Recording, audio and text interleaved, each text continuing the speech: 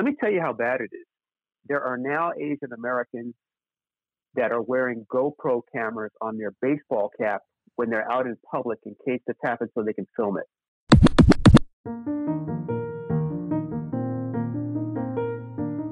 I'm Essen Zafar, and welcome to another episode of Unfair Nation, the podcast that discusses our nation's rising inequity and social, political, and economic inequality, what it means for you, and what you can do about it. Every other week, we interview one person to get their perspective on structural inequality, and today I'm joined by Dr. Errol Southers, a professor in Los Angeles, California.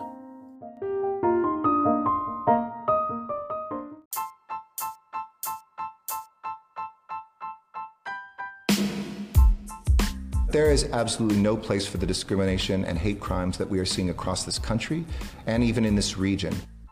That's Eric Garcetti, the mayor of Los Angeles, talking about the rising discrimination against Asian Americans that started happening in the wake of this coronavirus pandemic.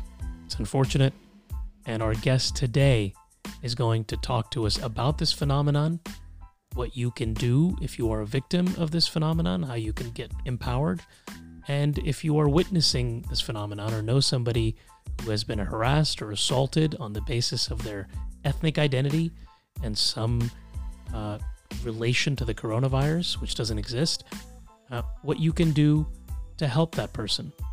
His name's Dr. Errol Southers, our guest tonight, and he has done kind of everything. He started at Brown University, then went to medical school, then decided that he wanted to join law enforcement, so he quit, came to Santa Monica, California, and became a dog catcher at the Santa Monica Police Department, and then decided, you know what, let me go to the FBI. Did that for a little bit, joined the LA County Museum of Art, then ran security at Los Angeles International Airport, LAX, joined Governor Schwarzenegger's administration. As if all that was not enough, decided, you know what, now I want to get my doctorate and teach, which is what he does now. He teaches at the University of Southern California's Sol Price School of Public Policy, and he also runs the Safe Communities Institute there. So very happy and glad to have Dr. Southers joining us.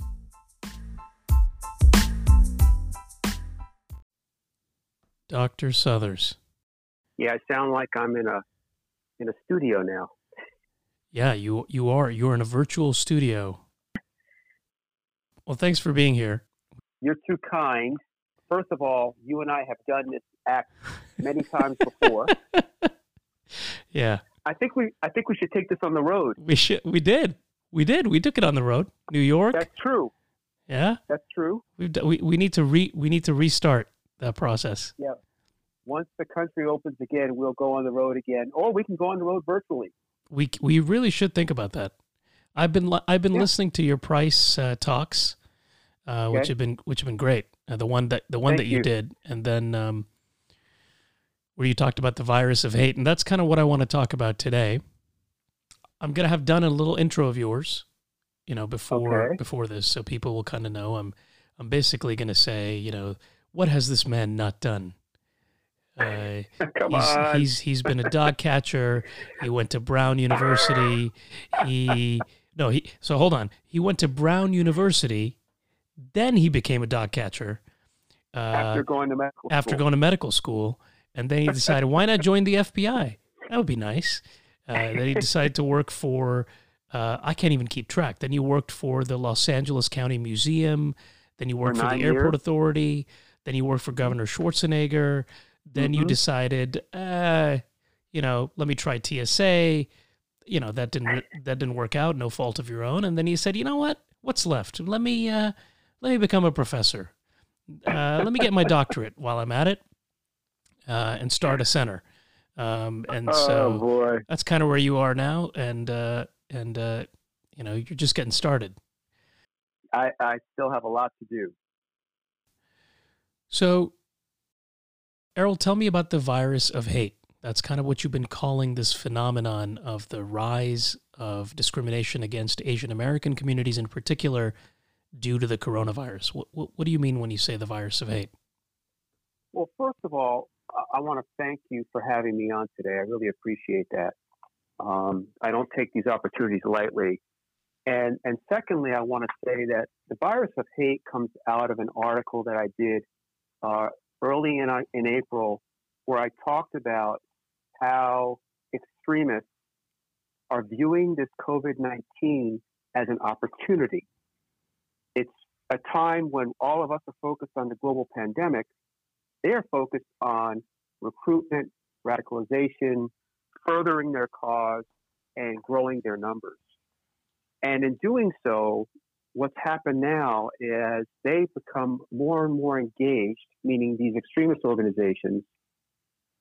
They've actually been engaging in activities across the country, targeting Asian Americans, targeting immigrants in acts of, if you will, shunning, actual violence, and other incidents, under the guise of, again, pushing their agenda. So this, if you will, hashtag virus of hate came out of us trying to focus on making people better educated and more aware about their personal safety and some of the things that are going on as we are trying to face a global pandemic. You know, when we talk about homegrown violent extremists, we're talking about three different streams of ideology. We're talking about those that are racially motivated, those that are motivated by religion, and those that are motivated by issue orientation. By the issue-oriented groups, I talk about those who are engaged in anti-immigrant activities, anti-gay, anti-Muslim. It's sort of the anti-category, if you will, anti-government.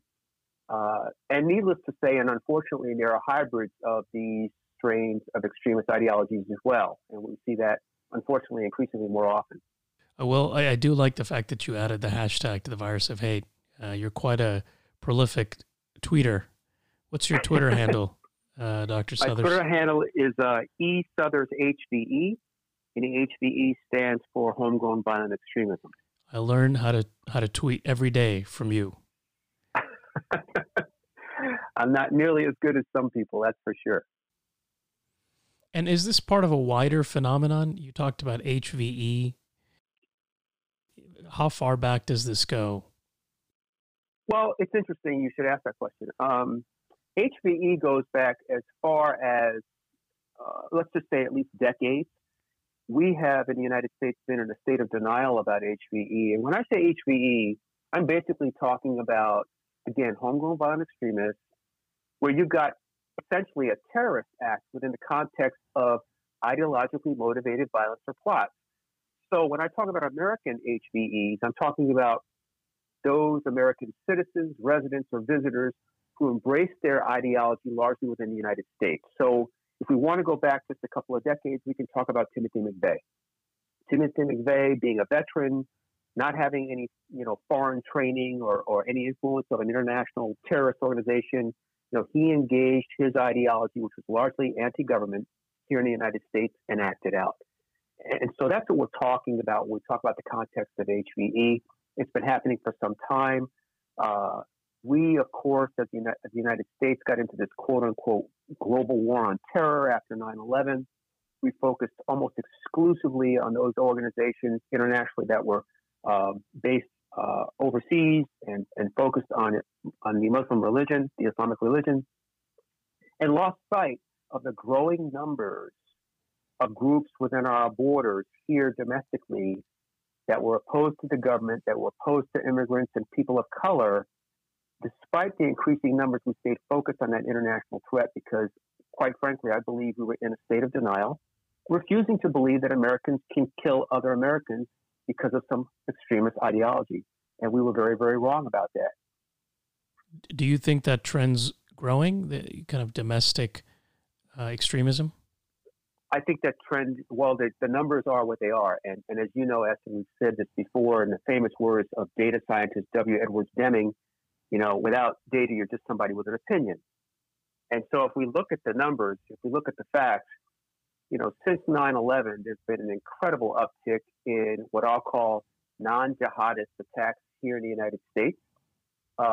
those attacks have been increasing with frequency, and they've been increasing in severity. So in the last 10 years, more than 75% of the quote-unquote domestic terror attacks on Americans have been perpetrated by people on the far right. So why is that increase happening? Well, one of the reasons that increase is happening is because about a decade ago, there was a demographic statistic projection that America would become a minority-majority nation by 2050, 2050. And when I visited some of those extremist websites, particularly those on the right, some were neo-Nazi sites like the National Socialist Movement and others, when I visited their sites, some of them actually had a time clock ticking down by years, months, and days to how many were left before the year 2050 would arrive, and that's how much time they had. In the last several years, that projection has been updated that we will become a minority-majority nation by 2045. Can you explain that majority-minority for those that may not know? That means that we will become a country where largely people of color, who have largely been categorized as minorities in America, will become the majority demographic in this country. What we're seeing now are some activities by people that we call accelerationists. And those accelerationists have taken up an offensive position where they are no longer deeming that it's necessary to defend and protect the white race. It is now more appropriate and prudent to accelerate attacks against those who are of non-white races so that they can either, through fear, leave this country or cease to desist. We saw an incredible uptick in this activity after the Charlottesville incident in 2017. Right. So it's gaining more traction. So how is this tied to responses to the coronavirus, bad responses, maladaptive responses like hatred and stereotyping? Well, one of the biggest problems we have with the coronavirus is its source. And as recently as today, I understand the Director of National Intelligence is actually stating that the source of this virus is from China. I'm hearing people in the intelligence community say there are two things that are quite interesting about that is that we haven't seen any data to support that claim, although it may be true. And it's highly unusual for the Director of National Intelligence to make such a statement. So I've heard analogies this morning comparing to this statement to some of the allegations that were made when we had weapons of mass destruction allegedly in Iraq. And so there's some skepticism here. That coupled with the president stating that this was a Chinese virus has really exacerbated this situation. We've had other pandemics and other illness-related issues in the United States, right. SARS, Ebola around the world. We don't call it the Africa. Go ahead. We had MERS, right, which was the Middle East respiratory syndrome. And you would expect, if anything, that would result in discrimination against an already discriminated against population, which is Arab Americans, for instance, in the U.S. Certainly. But what's really interesting is that in calling this the Chinese virus or, the Chinese flu, and then, as he typically does, doubling down when challenged and being requested to not do this, it fuels the base, it fuels the anti-immigrant sentiment, and of course, and unfortunately, it fuels incidents of harassment and violent behavior. So are you saying it's fueling those pre-existing populations of either HVE or affiliated HVE folks that you talked about? Is that what's happening? Or is this just kind of a generalized response? No, absolutely. It's fueling those organizations. You can see around the country when you look at some of the placards that are being displayed when they're at demonstrations. We've had numerous incidents involving Asian Americans where they have been, as they've been verbally assaulted by these people, they say things like, Trump is right, and allude to the president being the cause of their source of their information. So this is absolutely fueling the HVE movement in the United States. So you're saying it's an organized response, it's not kind of happenstance or disorganized. There's kind of some organized response against Asian Americans. It's as organized as these people have embraced his rhetoric and decided to further it in acts of verbal or physical assault. And what is that looking like? Yeah, my understanding is that you've heard of specific incidents that are highlighting this unfortunate trend. Well, let's talk about the overall trend. The Asian Pacific Policy and Planning Council has an online reporting center that they stood up on March 19th. Right. And in the first week, they had 670 complaints. Now, those are complaints of verbal harassment, shunning, and physical assault. In the second week, they totaled 1,100 complaints. They're averaging 100 complaints a day. And as you and I both know, wow, complaints, particularly that are attached to or have a nexus to hate crimes, are grossly underreported. Correct. And so the really chilling element of that is that 32% of those complaints nationwide occurred in California. So that's particularly disturbing, and they're taking place most often in grocery stores, pharmacies, and big box retail outlets that we all go to when we buy, those items that people tend to hoard. And that's where they're happening. I imagine, I don't know if you've read the complaints themselves, but I'm assuming that these are kind of direct kind of harassment and not even indirect harassment or discrimination, right? For instance, we're seeing with African American populations where they are not directly being turned away from getting coronavirus-related relief at medical facilities in lieu of other ethnic populations. But from what my understanding is, this is kind of direct hatred or direct, statements against Asian Americans. It's direct hatred. And by the way, the people perpetrating this hatred are not exclusively white. I'll give you a coast-to-coast example of, for example, our metro system. In the LA Metro, 2 weeks ago, we had an African American who walked up to a woman and basically said, everything comes from China because they're effing disgusting, and looked right at her and said that. And then 2 days later, we had a victim who happened to be Asian American. She was wearing a mask in a New York subway station, and a man walked up to her and called her a diseased B word. And so here we are, 3,000 miles apart, in the same kind of transportation infrastructure where people are being challenged and threatened verbally as they're just trying to go from point A to point B. What are you advising people that are experiencing these issues? Are you advising them to call the police? What should they do? Somebody who's an expert and a law enforcement professional, former law enforcement professional, what do you advise for these folks? Well, let's work through two different scenarios. Most importantly, Sure. if the person is a victim, my dad used to always say the best fight to have is the one you don't have to have. So I always tell people when they're confronted this way, they need to put some distance between them and the person that is who's engaging them in this incident. If they happen to be in a pharmacy, or if they happen to be in a grocery store, or whether they've got a a cart full of groceries or not, they need to put some distance between them and the person. Obviously, the first thing to do is, if you've identify your departure route. If you can take it, take it. The other thing I'm noticing when I've read about some of these incidents is these perpetrators tend to take people on that are alone. So I urge people, and this isn't always practical, but if you go to these places, try to go with someone else. I hardly have seen very many instances where more than one person has been affronted or attacked.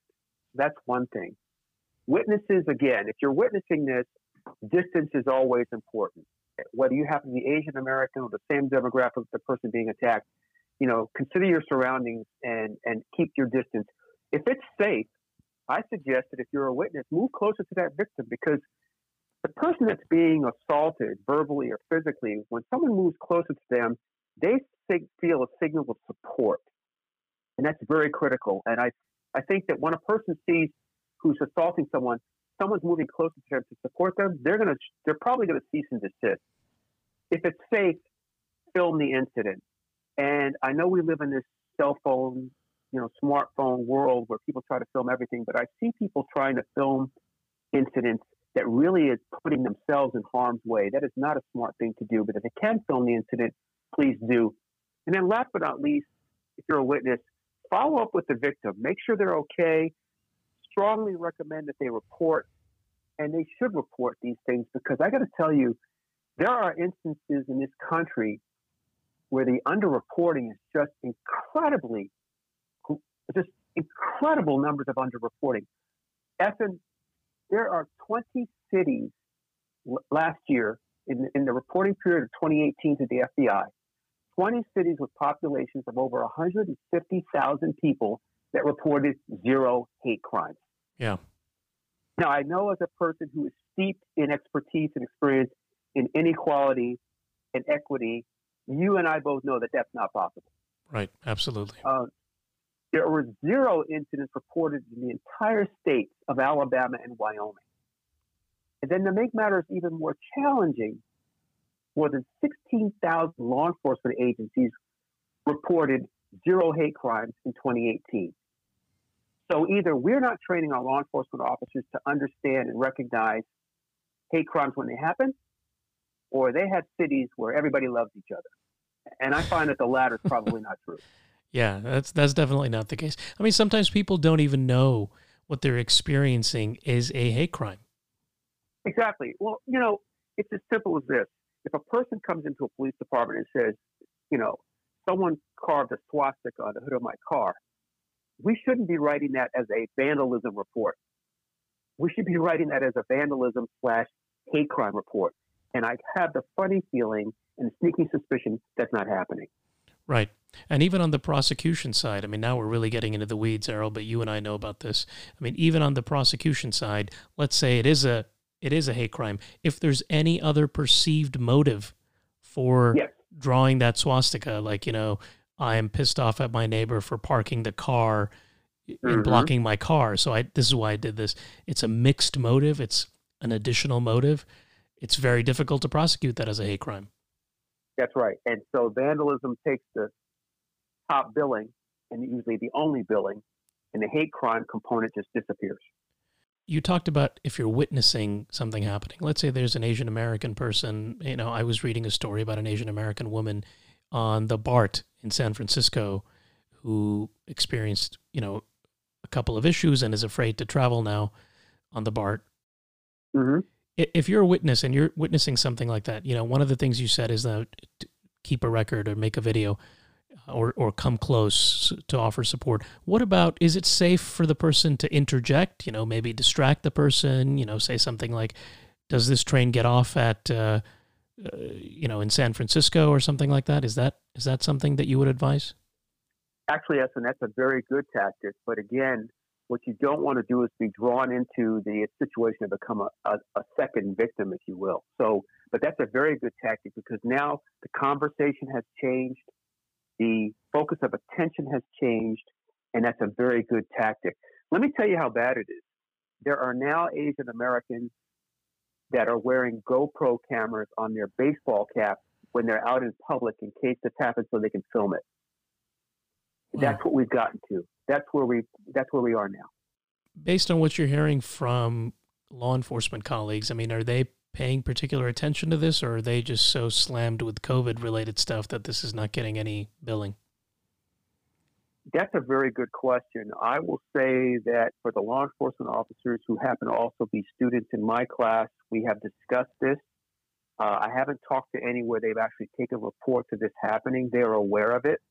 I can tell you that we're paying particular attention to this at USC, and our Department of Public Safety is working with our Asian American students in particular to keep them safe and make them understand where to go, how to get there, and to report these things if they happen.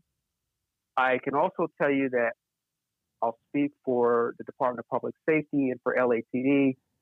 They do want to know where these things are happening so they can minimize and reduce the risk of it happening by then, of course, having officers present in those locations more often than they might have before. But if they don't know where it happened, they can't be there. So reporting, again, is very, very critical.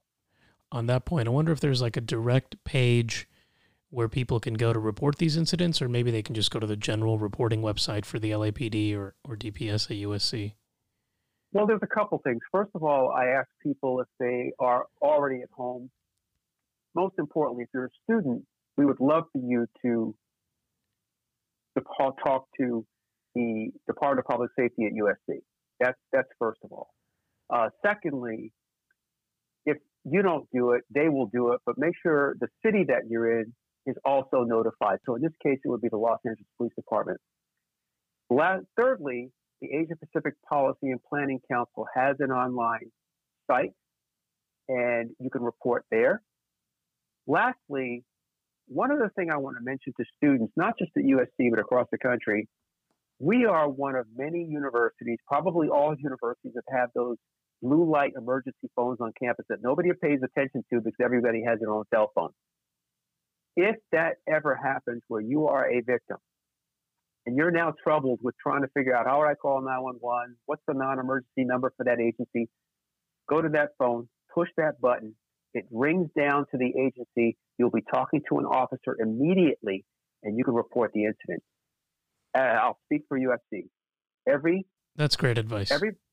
Every parking structure on our campus has one of these phones on every single level. You can't walk, I don't believe, more than maybe 50 yards on campus and not see one. It's just something we don't pay attention to because we all have our own phones. But we have them. They're everywhere. And every campus in America has them.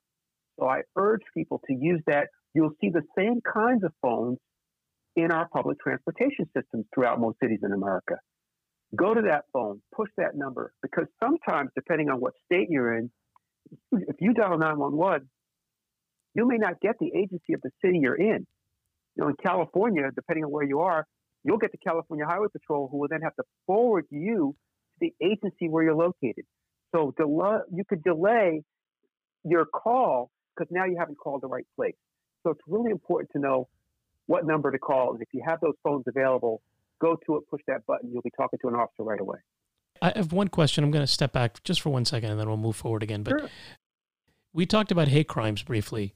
Let's say it's not a hate crime. Is harassment of the kind that you've described and that we're seeing in the media, is it nonetheless a crime? It is nonetheless a crime. I mean, look, you know, an assault is the present ability to do harm to someone. You don't have to touch a person to commit assault in the state of California. Right. So it's, the intent with the present ability to hurt someone. So yes, it is as much a crime. And I have to tell you, as soon as I'm afraid to go on the train because of what happened to me, if I'm afraid to go to the pharmacy or the grocery store, that's a huge problem. And so if we're talking about terrorism, which is based in fear, it's effectively been implemented at that point. So we are living in a social distanced world, right? Where communities, especially community support groups and organizations like houses of worship, YMCA, Boys and Girls Club, etc., they're not operating.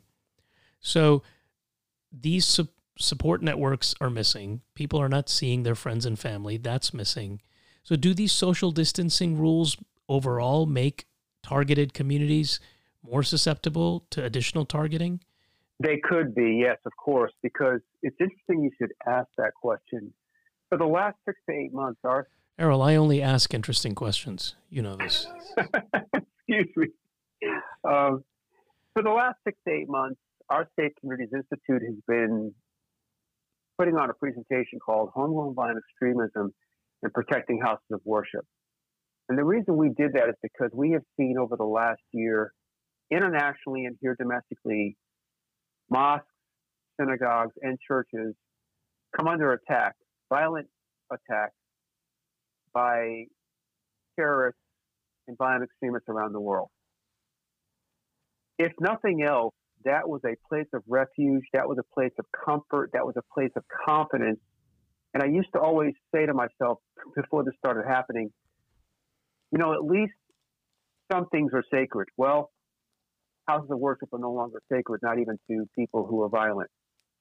So now that we are socially distanced, I can't go to that place once a week or reach out to my pastor or my rabbi or my imam or my priest to just have that conversation. So we are obviously seeing the age of virtual communication, virtual counseling, virtual services.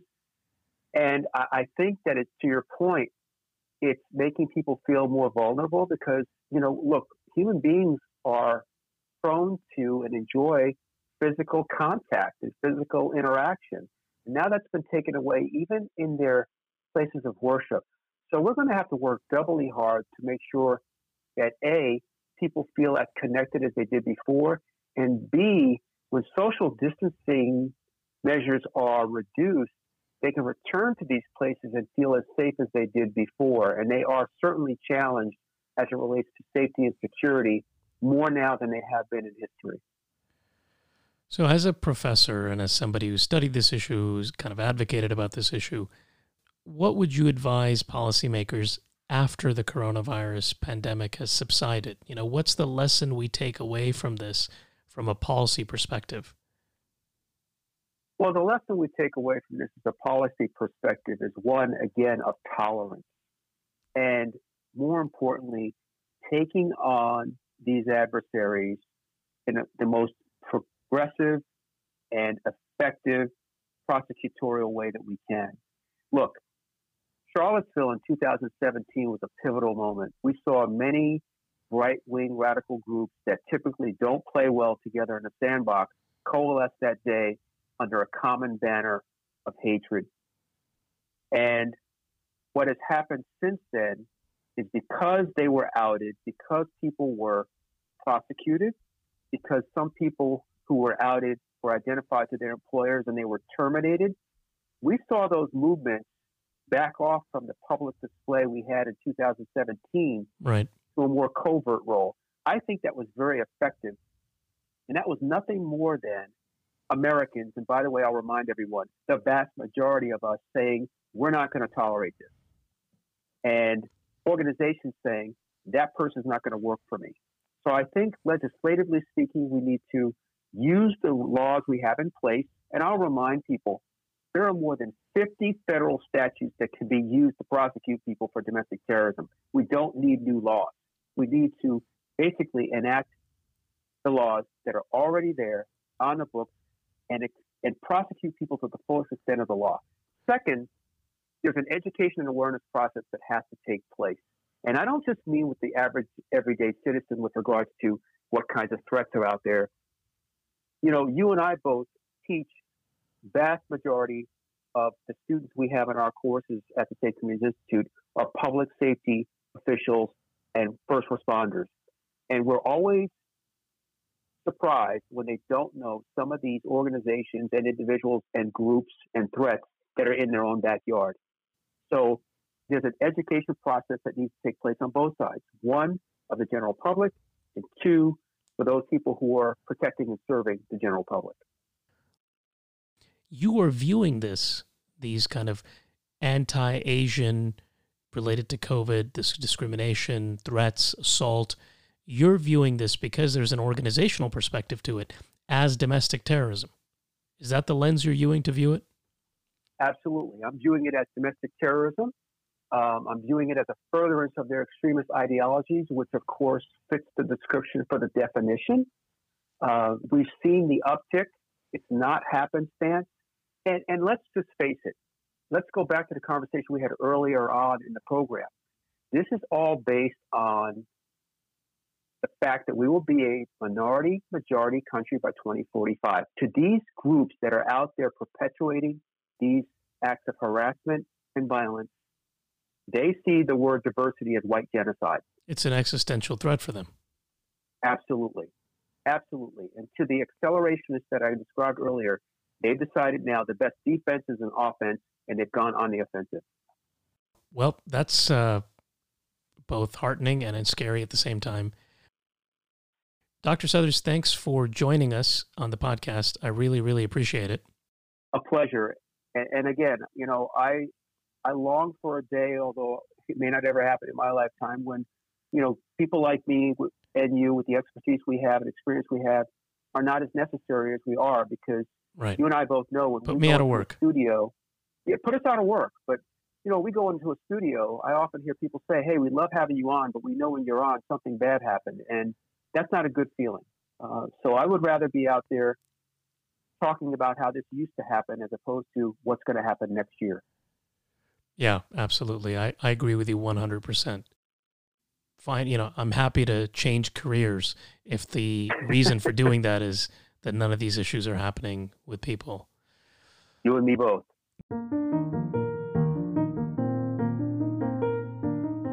Hey, thanks for listening to another episode of Unfair Nation. Our next guest is Nelson Schwartz, who wrote The Velvet Rope Economy.